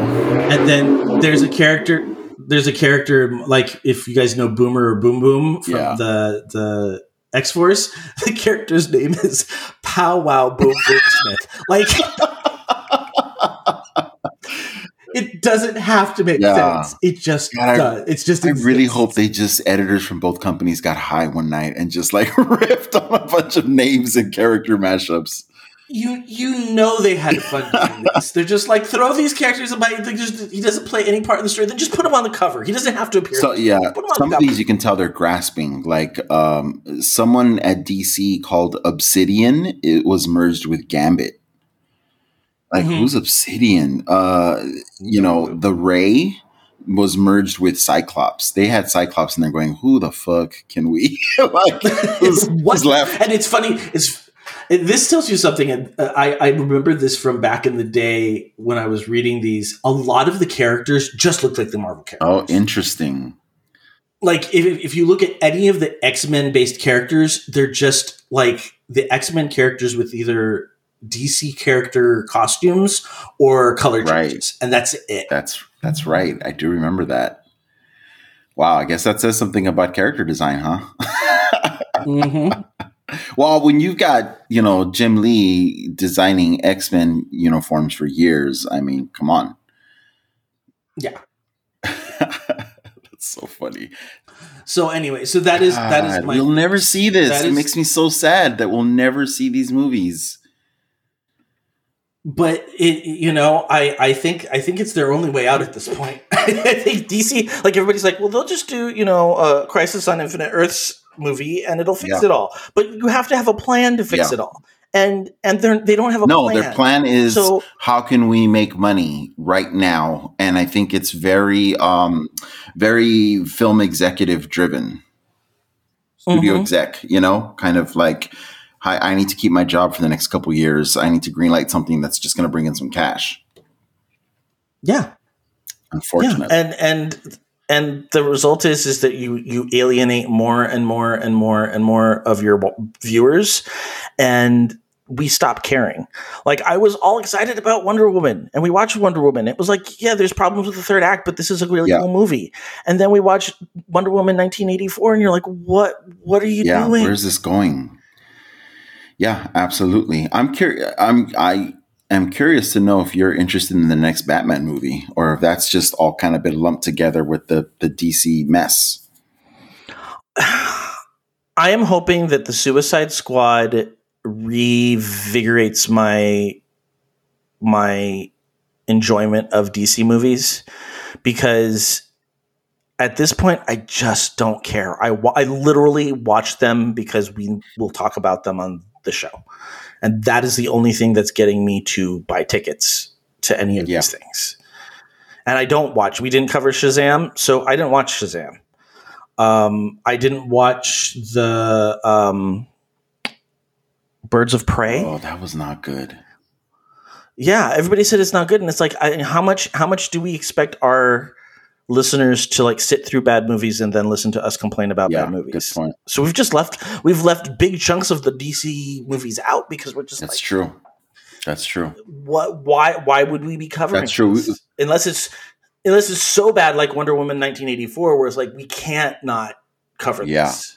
Yeah, exactly. That was kind of, and the fact that it was being released on HBO Max, and it was, during a quarantine where we're not going to go to movie theaters anyway. It was on Christmas Day. It was a big deal for sure. But you're right. Yeah, we hadn't had a big comic book movie in a year. I hadn't realized how much of those DC movies we just skipped over on this podcast. You're absolutely right. I've seen most of them, and they're terrible. So theory confirmed. Right. Yeah, they're really bad. They're forgettable at best. And I've said this multiple times, so I apologize for being a broken record, but there's no excuse. There's just no excuse at this point. Like, I'm not saying you have to be Marvel. Go a different way. I still think that doing Justice League first and then breaking them out into their separate movies would be a very interesting way of doing this. Yeah. Like don't follow the Marvel path if you don't want to, but don't try and follow the Marvel path without putting in the time to earn the accolades. Like, you have to establish what you're doing if you're going to create a unified universe. You can't just throw a bunch of movies at it and hope it'll make sense. So this means we're doing a Suicide Squad review episode then? We'll definitely do a Suicide Squad review episode. I'm very excited about that movie it looks ridiculous. In the best way. In the best way. Like, I love the line in the preview, oh, you're out here? I think we were going to go in and rescue you. And she's like, oh, well, I can go back. And I'm like, this is wonderful. and the fact that they don't just like ignore it, they go, well, that's condescending. I'm like, this is wonderful. And it really disrupts the damsel in distress trope, right? Yeah. And it's like, this is intelligent stuff clouded in wacky. Yeah. It's the same thing as Deadpool. Yeah, it's self-aware in a really great way. Yeah, this is so ridiculous, but it makes sense. That's why Amalgam. It's the way. Yeah, and I wouldn't be surprised if it still also delivers on the action. This comes out in August. Probably be in theaters. Hopefully, we'll be back in theaters by that point. Yeah. I mean, I'll still go to a drive-in if it's necessary, but I would like to be in a concealed or a confined space where I can actually enjoy the sound. Speaking of the drive-in, I actually saw a drive-in movie last week. Kind of out of the blue, my bestie Suzanne hit me up and said, "Hey, I've got an extra pass for a drive-in movie tonight. By any chance, would you be interested in watching An American Werewolf in London?" And I said, of course, that is one of my favorite horror movies of all time. I am there. Tell me where. And so she emailed me the ticket. We picked up some In-N-Out on the way and sat in our car and had a couple of double doubles and watched American Werewolf in London. It was so much fun. It's my first drive-in movie in a long, long time. Yeah, but my last well, that's not true. I was going to say my last one was in college before New Mutants because I saw New Mutants in the drive-in. But no, I actually saw when I was with when I went with Matt to Cape Cod for the first time. They still have a drive-in movie theater up there, so we saw two movies that were not great. We saw the Sorcerer's Apprentice. Oh no, that's not true. We saw one good one and one bad one. The bad one was Sorcerer Apprentice. I think the other one was Toy Story 3, which was wonderful. The Sorcerer's Apprentice. Nicolas Cage. That's all you need to know. That's all you need to know. Like literally, that's all. You need to know. This is great. This is like bad wig Nicolas Cage.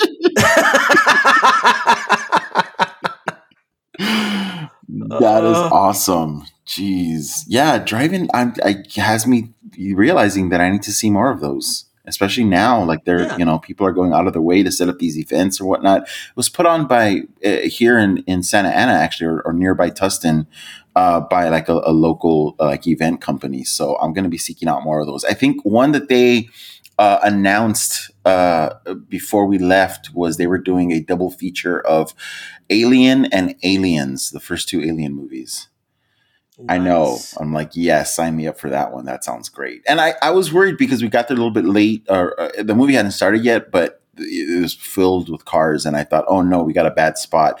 It's kind of hard to get a bad spot at a drive-in theater or drive-in movie. Yeah. Yeah. I mean, almost sometimes it's not good to be super close because you're kind of like ducking down and trying to see under your window. Right. Yeah. So no, it was great. I'm excited to do that again soon. So the only other thing I have on here is Nando's version of WandaVision, and I just want to know why we haven't given Nando a job at Marvel to just look, Joe, just look over at the stuff at the end and say, just do this and fix the last little piece that needs to be fixed. How does he not have this job? Exactly. I swear to God, I think of the same thing when I watch his One Small Change videos. I'm like, oh my God, like I already enjoyed the hell out of that. And how did he improve on that? Like, how do you do that over and over again? Literary analysis, my friend. Literary analysis. Is that what he's doing? Oh my God. Yeah. Yeah. He's looking at the story and he's finding what themes are most important and putting that in. Like, I'm sorry, the Nebula running the gauntlet is canon in my head. Oh, now. Yes. Like, you cannot tell me that that's not how it happened. And I think I might have to like headcanon WandaVision too, because it makes so much more sense that way. And like you were accusing me of, I didn't want Agatha Harkness to be a bad guy. And in his version, she's not. And oh my God. Yeah. I don't want to spoil Nando's video for people. We should definitely go watch it. But he makes Agatha a more well-rounded character, I think. He gives Monica more to do in the finale. Mm-hmm. He avoids something else that you brought up, Joe, is that you don't like it when you have like-powered antagonists sort of fighting against each other, right? Mm-hmm. And he avoids that. He switches it up. Yeah. So we don't get a Vision versus Vision and a straight Agatha versus like Scarlet Witch, and that's it. He rounds out Scarlet Witch so that she can be both the antagonist and the protagonist, which is right. I don't know how do you pull that off? Well, Nando will tell Yes. Yeah, that was such a great video. I get so excited whenever I get a YouTube notification that he's dropped a new video. And as much as I hate the idea that Darcy doesn't show up in the final battle, I'm spoiling this. This made me laugh because it's just too brilliant. Like, he said, I wouldn't put Darcy in. I would give her no lines in the last video. I would just have her stuck at that stop at the crossing at the stoplight for the rest of the movie. And it's the thing you never knew you wanted to happen, but yes, that's exactly how it should. So great, just a shot of her still at that stoplight, like just waiting. Yeah. Yeah. No, this was one of his better videos. And like I said, I really, really enjoyed WandaVision. So the fact that he can make a couple small changes that, really vastly improves the ending for me, I'm like just amazed.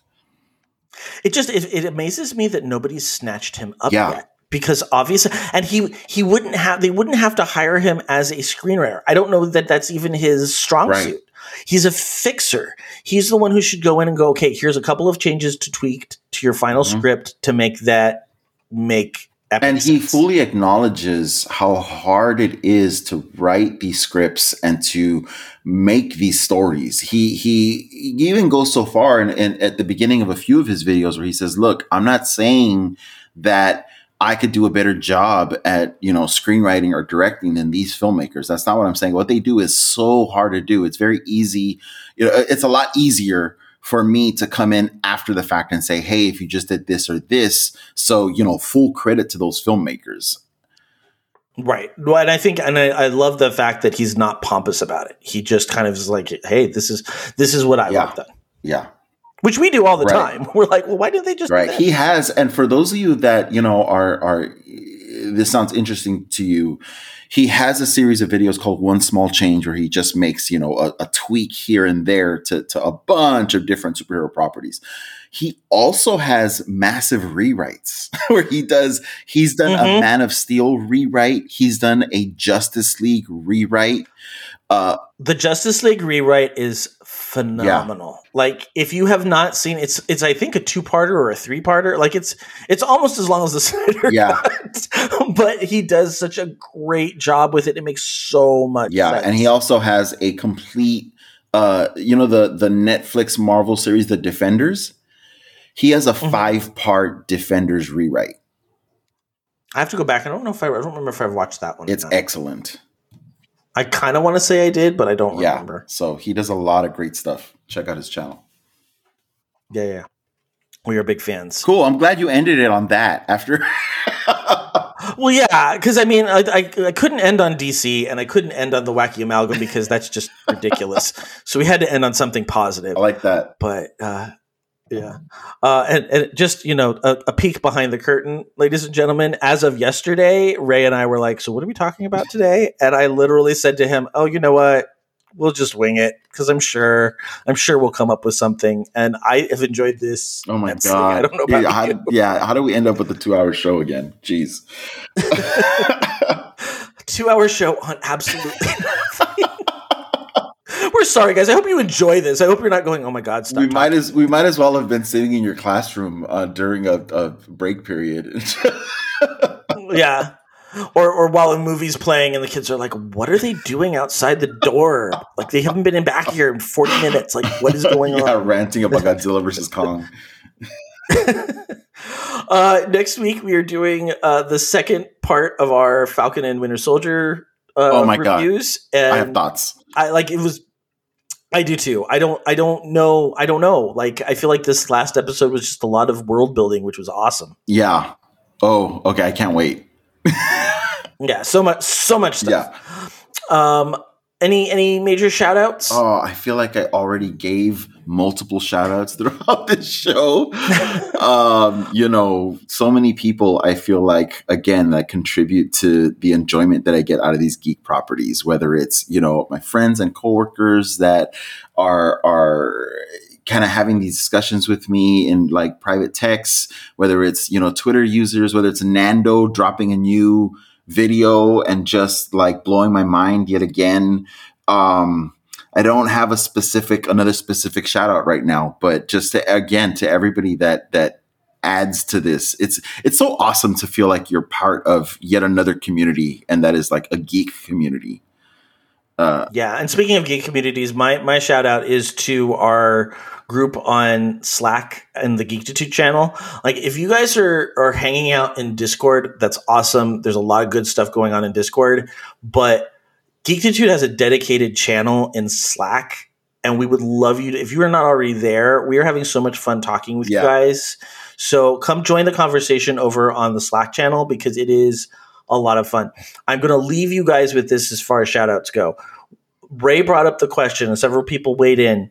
If you existed in the MCU, would you have wanted to survive the snap and dealt with the fallout, or would you have rather snapped back years later and be out of sync with the... Actually, you know what? Shout out to Chelsea, because it's, would you have wanted to been snapped away and blipped back, or because the snap is when everyone leaves and the blip is when everyone comes back. Blip is when everybody comes back. It may not be canon, it may not be verified, but that makes a hell of a lot of sense to us. So that's what we're going with. And she described that in the Slack channel. So yeah, or would you rather have survived, like you were saying, Joe? Yeah, and I think right now everybody wanted to survive, and it's not for the reasons you would think that. That's so true. That's so true. Most of them are not normal. Most of them are just like, I don't want to. I feel like it's the I don't want to be left out syndrome. I'm like, it's really hard to find an apartment in Southern California. I don't want to have to come back and go apartment hunting. And I don't think of the options you would have during the snap. Oh God. I like this place. I think I will stay. God. Joe's a flag smasher. All right. I was right. See, I thought I was right. They are trying to help the people who came back from the snap because they're going to all the refugee camps. Okay, spoilers for next week's episode. We'll get into it. Well, it's not. It's just it's a fix of last. Oh, right, week's episode. right. Okay, right. Okay. All the music in this episode is by Ben Sound. It is being used under Creative Commons license. You can find more music by Ben Sound at bensound.com. Geek2Geek is a proud member of the Geek to Geek Network. Check out our other Geek to Geek shows, the Geek to Geek podcast, Tea Time with Kitty and Chelsea, Disney Forever, You Can't Stop Me Loving K-Pop, The Nerdberg Review, JRPGs and Me, Dragon Quest FM, As the Dice Roll, and Sometimes Rob, and our newest podcast, Mating Habits of the Modern Geek, with the marvelous Kelly Hightower. Also, check out our Twitch streamers, Capsule J and Bamashocks, and make sure to join us in Slack or Discord, where you can chat with us in real time. You can currently find us at geekitude.com, as well as on Apple Podcasts, Stitcher, Google Podcasts, and other podcatchers out there. Please leave us a review and spread the word. If you'd like to contact me, you can send me an email at joehogan@geekitude.com. You can also follow the show on Twitter at Geekitude, or me personally at Epic Grays. Ray, where can we find you? Apparently on Slack. I'm spending a lot of time there. I'm on Slack now for work reasons, so it's just been it's been a huge bonus that I can spend more time on the Geekitude channel on Slack. So I'm there. I'm also on Twitter and Instagram and Facebook at RayVargas3. And if you want to look at my artwork, you can always go to rayvargas3.com. That's it for us this week. Make sure to join us next week when we talk about Falcon Winter Soldier Part 2, Episodes 3 and 4. And until next time, remember this week, keep it geek.